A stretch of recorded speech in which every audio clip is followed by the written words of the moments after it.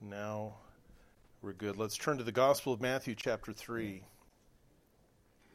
Father, as we come to your word this morning, we come with hungry hearts.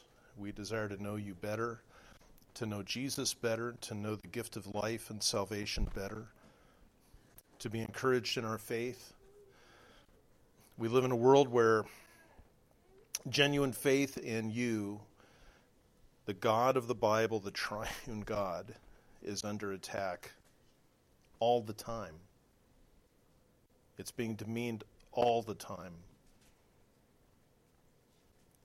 And so we need constant encouragement, not to give in to the voices of the world. It's so important for our own lives, for the lives of our children and our loved ones. It's important for the world. You say in your scripture that the church is the pillar of the truth. And without us, just common, everyday, unsurprising, ordinary Christians, our communities have no hope. And so bless us this morning that we may be a blessing to others. And in Jesus' holy name we pray. Amen. We come to the end of Matthew chapter 3 and the baptism of the Lord Jesus, which is the inauguration of his public ministry. It's when his public ministry begins. It's when he is presented by God the Father to the world as Lord and Savior. He's about 30 years old according to the Gospel of Luke. John, his cousin, has been baptizing down at the Jordan River. We've seen that. We read in verse 13, "Then Jesus came from Galilee to the Jordan to John to be baptized by him. John would have prevented him, saying, 'I need to be baptized by you, and do you come to me?' But Jesus answered him, 'Let it be so now, for thus it is fitting for us to fulfill all righteousness.' Then he consented. And when Jesus was baptized, immediately he went up from the water, and behold, the heavens were opened to him, and he saw the Spirit of God descending like a dove and coming to rest on him. And behold, a voice from heaven said, 'This is my beloved Son, with whom I am well pleased.'" When you study the Bible, whether it's in a home study, whether it's in a group study, whether it's studying for sermon preparation, whatever it is, you want to pay attention to the language of Scripture. With Greek verbs, there is a verb called an imperative. And an imperative is a command. You must do this. It just has that kind of force behind it. There are 3 imperative verbs in this brief paragraph. The first one is when Jesus says to John in verse 15, "Let it be so now." Let it be so now is kind of polite sounding. It's kind of almost like an invitation. But Jesus wasn't giving John an invitation. He was commanding him. The other 2 are in the words, "Behold," in verse 16 and 17. Behold. Pay attention to this. See this. Recognize it for what it is. Give it your attention. And that's being given to us as the reader. Jesus gave the first command to John, "Stop arguing, baptize me." But Matthew, speaking as God is breathing out the Scripture, speaks directly to you and I. Behold, look, pay attention to this. This is important.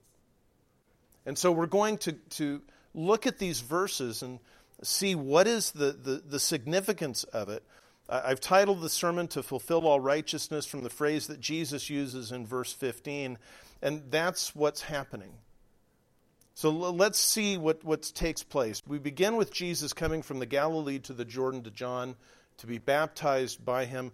Jesus didn't simply stumble across John at the Jordan. As I said last week, where John was baptizing was not on the way anywhere. It's not like there's in Napa Valley, California. We used to live in California, as you know, and before our kids were born, we would go up into the Central Coast, the Northern Coast, San Francisco, and that area. It's beautiful up there.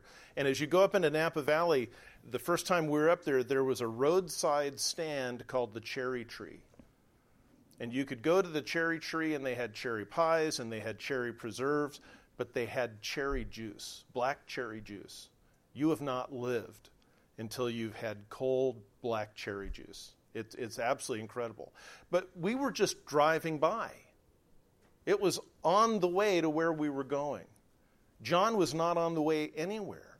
Jesus specifically came to John from the Galilee. And if you remember from what we saw last week, when John is baptizing, it says in verse 5, then Jerusalem and all Judea and all the region about the Jordan were going out to him. It says nothing about the northern area of Galilee.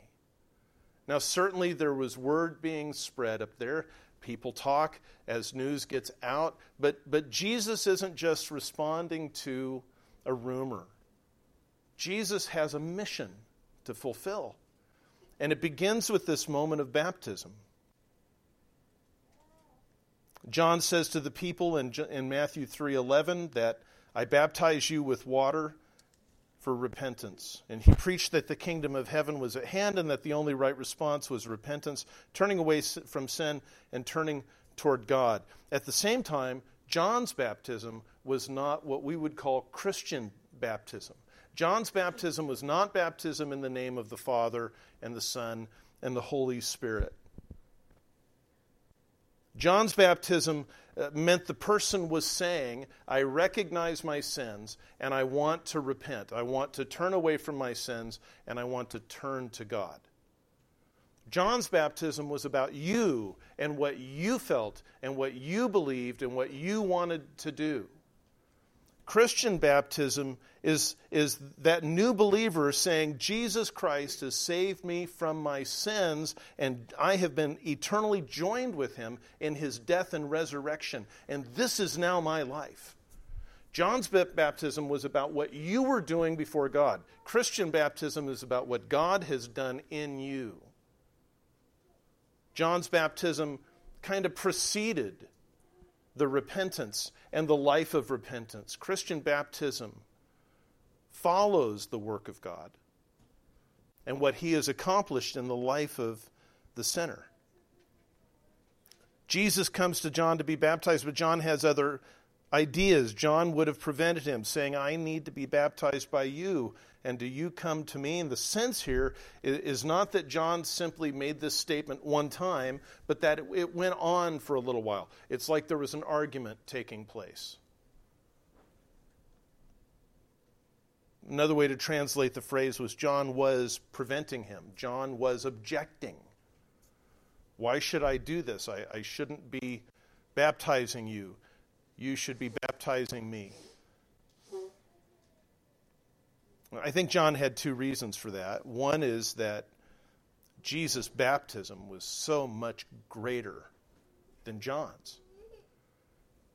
John's baptism, you came down to the Jordan River and you heard him preach and you responded with the acknowledgement of your sins.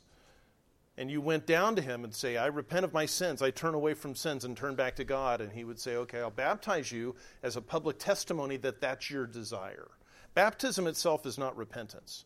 Baptism is the sign that says your intention is to repent. Repentance is this inner work wrought within us. It's a secret thing wrought within us by the power of God, even with John. And so baptism was a way of publicly saying this work has taken place in my life. Jesus was coming to baptize in the Holy Spirit and fire. Jesus was coming to bring full redemption from sin and judgment upon sinners. John wants Jesus to baptize him in the Holy Spirit. John says, I want eternal life. I want transformation. I want conversion. I want the new covenant to be fully realized in my life. I need to be baptized by you. John, knowing that Jesus is without sin, is probably thinking to himself, and I'm speculating here. I'm trying to tell you when I speculate, when I guess. I think John is thinking, my baptism can do nothing for you because you've never sinned. But your baptism does everything for me. I think another reason that John is objecting is because Jesus himself was infinitely greater than John. John is the forerunner. He's the one who's saying, prepare the way of the Lord, make straight his paths. The kingdom of heaven is at hand, so repent. John humbly acknowledges in the gospel that he is not worthy to carry Jesus' sandals. That means he's not worthy of being even the lowest slave in Jesus' house. It's not false humility. He spent his entire life preparing for the arrival of the Messiah.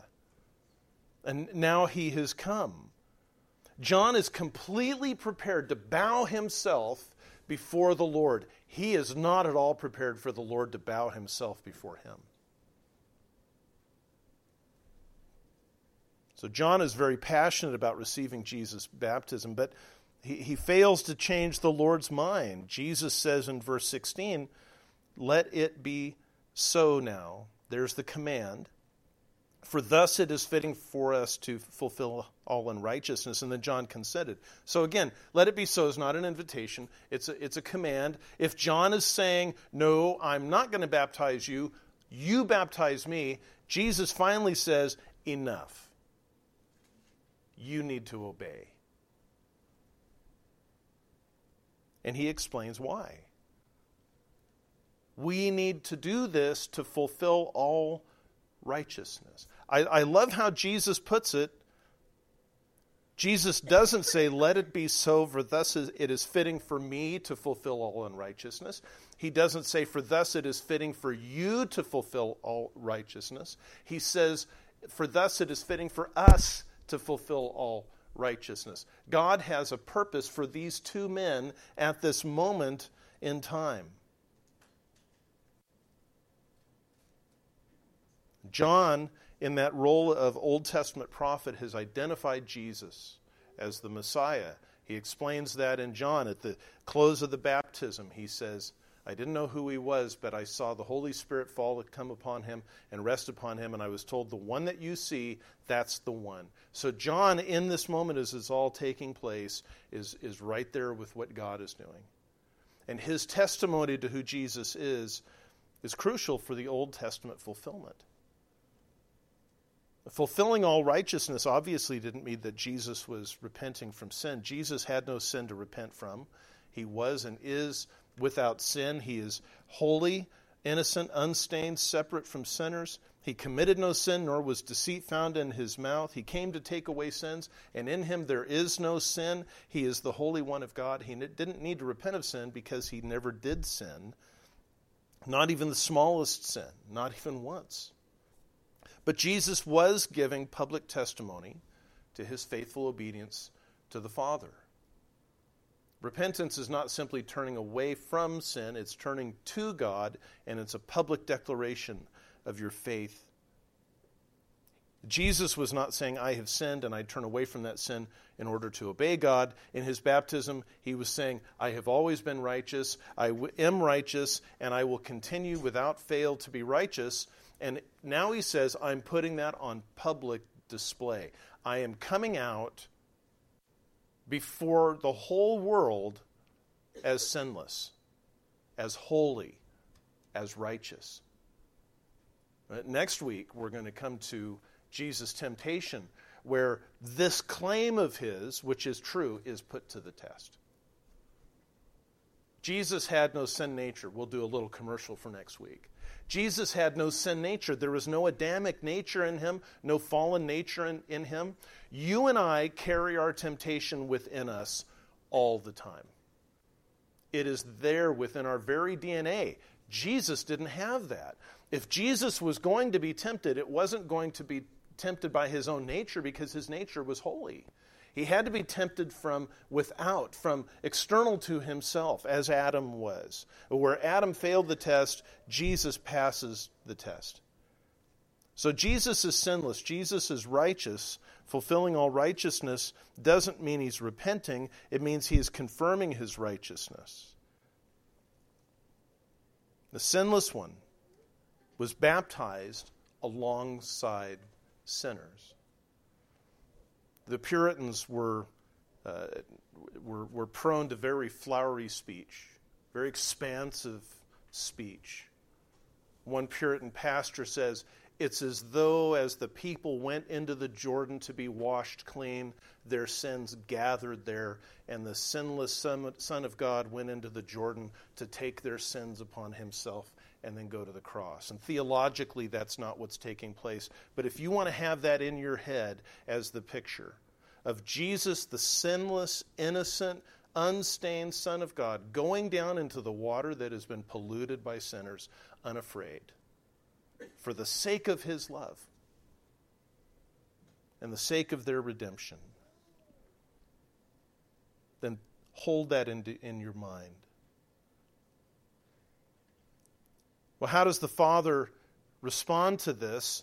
There is a triune witness. When Jesus was baptized, immediately he went up from the water, and behold, the heavens were opened to him, and he saw the Spirit of God descending like a dove and coming to rest on him. And behold, a voice from heaven said, "This is my beloved Son, with whom I am well pleased." I hope you immediately see that there's an emphasis on the Trinity, on the triune nature of God. We saw this in Matthew chapter 1, when the angel Gabriel comes to Joseph to speak to him and says, "Joseph, son of David, do not fear to take Mary as your wife, for that which is conceived in her is from the Holy Spirit. She will bear a son, and you will call his name Jesus, for he will save his people from their sins. You will call his name Emmanuel, which means God with us." You have the Trinity there. Here you have another clear statement. The Son of God being baptized, the Spirit of God coming upon him, and the Father speaking from heaven.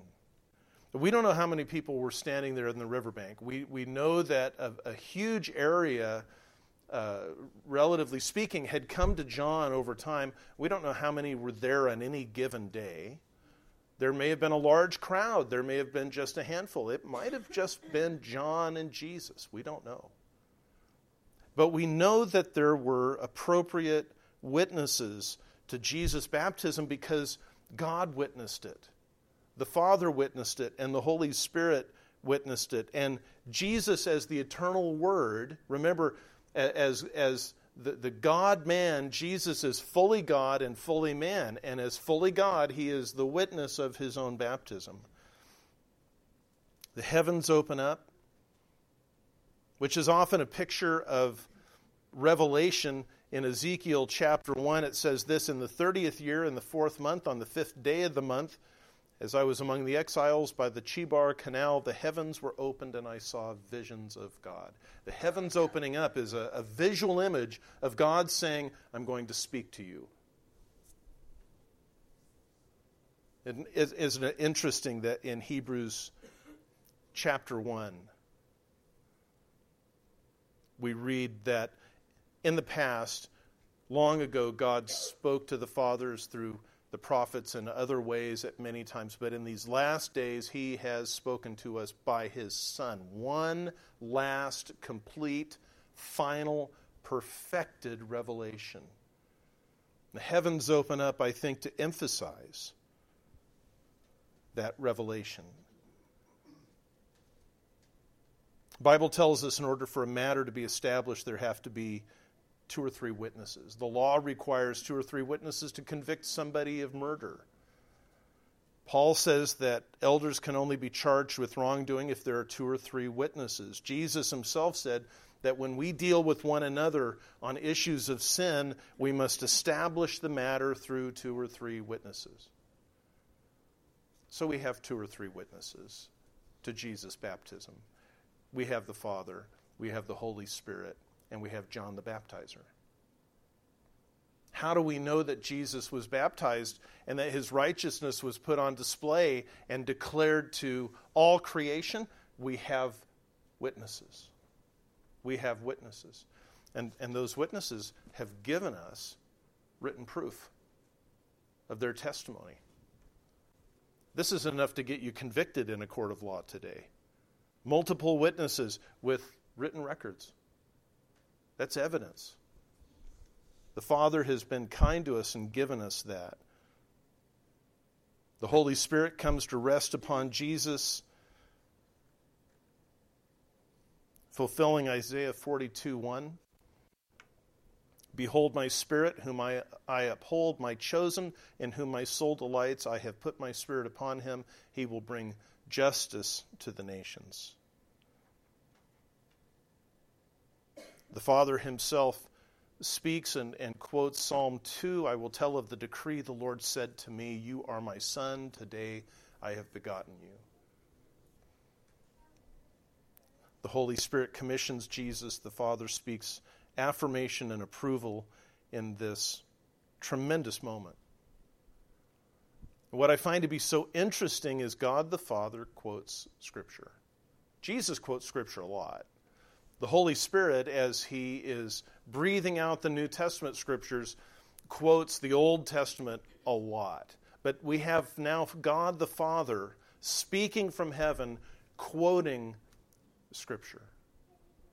This is my beloved Son, with whom I am well pleased. How much value does God place on his own word? He quotes it.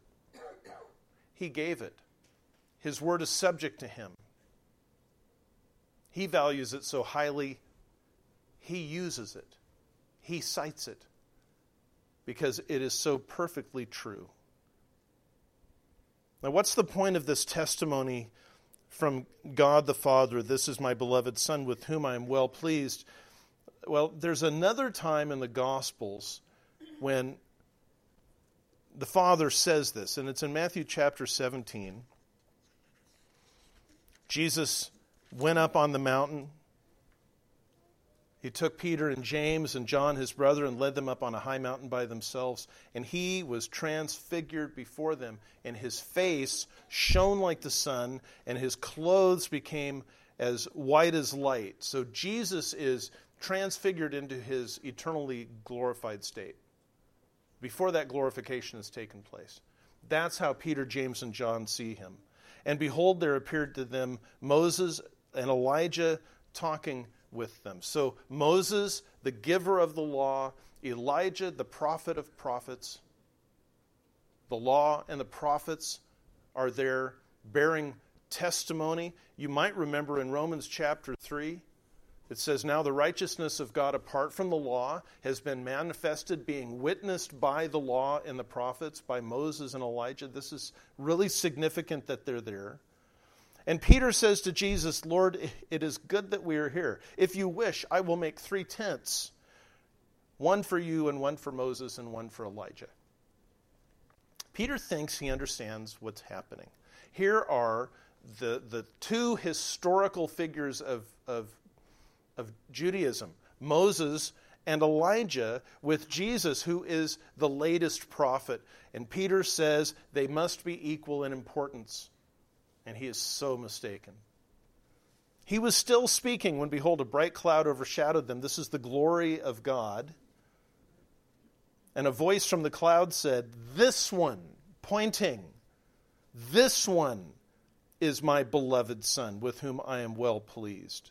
That's a statement that is never applied to Moses or Elijah and could never be. Listen to him. So Moses and Elijah, the law and the prophets, are important parts of God's revelation, but his revelation came to perfection and completion in Jesus. And he is to have our attention. When the disciples heard this, they fell on their faces and were terrified. I say, good for them. They had the wisdom to be terrified by the glory of God and the audible voice of the Father. And I have to think that James and John were wishing that Peter would just shut up sometimes. why don't you just be quiet? Why don't you not feel free to say everything that comes into your mind? But Jesus came and touched them, saying, Rise and have no fear. And when they lifted up their eyes, they saw no one but Jesus only. Who is the Lord? It's Jesus. Who has the right to command? It's Jesus. Who must we obey? Jesus. Who do we trust and count on and rely on? It's Jesus. And so with the Father's affirmation at his baptism, Jesus is presented to the people of Israel and to the entire world as the beloved Son of God in whom God is well pleased as our Lord and Savior. So as we think about bringing this home, the people of the world are without excuse. Those who put their faith in Jesus are blessed eternally. Those who doubt him and rebel against him do so at their own peril. Those who reject him face the consequences of their sin. They face the consequences of their own rebellion. The baptism of Jesus, quiet as it was, happening in this little corner of Israel that most people didn't go to, in a land that most people didn't go to, marks the beginning of his public ministry. At the time, even the people standing on the bank, we don't know if they saw the heavens opened up. We don't know if they saw the Spirit as a dove. We don't know if they heard the voice of God. We know John did. We know Jesus did, but we don't know if anybody else did. To everybody else, it may have just been another baptism. There may have been nothing that stood out to it or from it. But from the point of view of heaven, looking down at the entirety of human history in this moment, it stands out as momentous, filled with eternal meaning. And it should be that way for us too. There's so much that can be said about being in Christ. Christians have redemption from the wrath of God. We've received eternal life.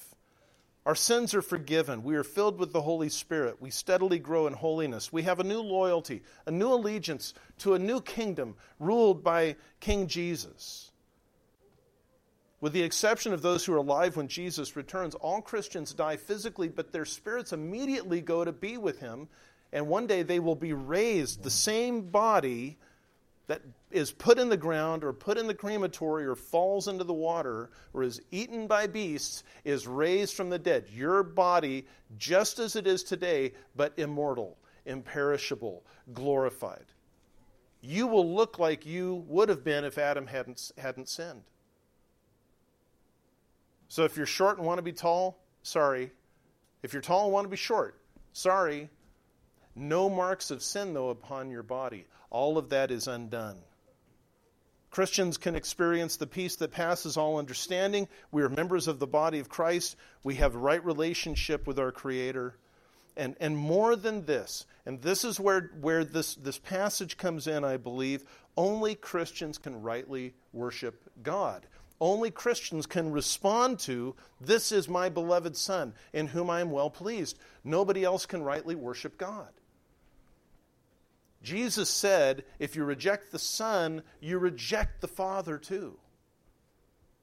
Somebody can't say, but I'm well-meaning, I'm sincere. I don't believe that Jesus is God, but I worship God. You don't worship God. You worship a false God. Jesus says so. Only Christians can call upon the Father and the Son and the Holy Spirit in prayer, which is worship. As we sang this morning, only Christians from the depths of their heart and being can sing, "Oh, that with yonder sacred throng we at his feet may fall." We'll join the everlasting song and crown him Lord of all. Only Christians can sing, "Be this while life is mine, my sacred song divine, may Jesus Christ be praised. Be this the eternal song through all the ages long, may Jesus Christ be praised." Only Christians can worship rightly.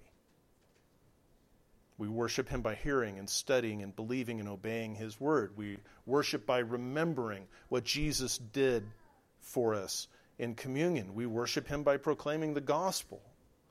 We worship him by raising our children in a home lit by the light of Christ. We worship him by confessing our sin and longing for our holiness, and by setting our minds on the things that are above, and by longing for his return. And sometimes we even worship singing, by singing. But that's a small part. As you work, as you're around your children or your grandchildren or your parents or your grandparents or your brothers or your sisters, as you live as a citizen, all of that is worship. When it is done in faith, with a regard for the kingship and the lordship of Jesus Christ. And so as you go today, go with a determination to worship in every aspect. Father, we thank you for your word. We ask, Lord, that you would continue to bring these things home to us and to our heart. Continue to bring us back to these passages of Scripture. Help us to continue to grow. Help us to continue to humble ourselves before you and to receive the fullness of the blessing of what it means to be in Christ.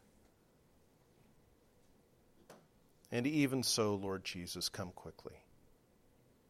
And in your holy name we pray. Amen.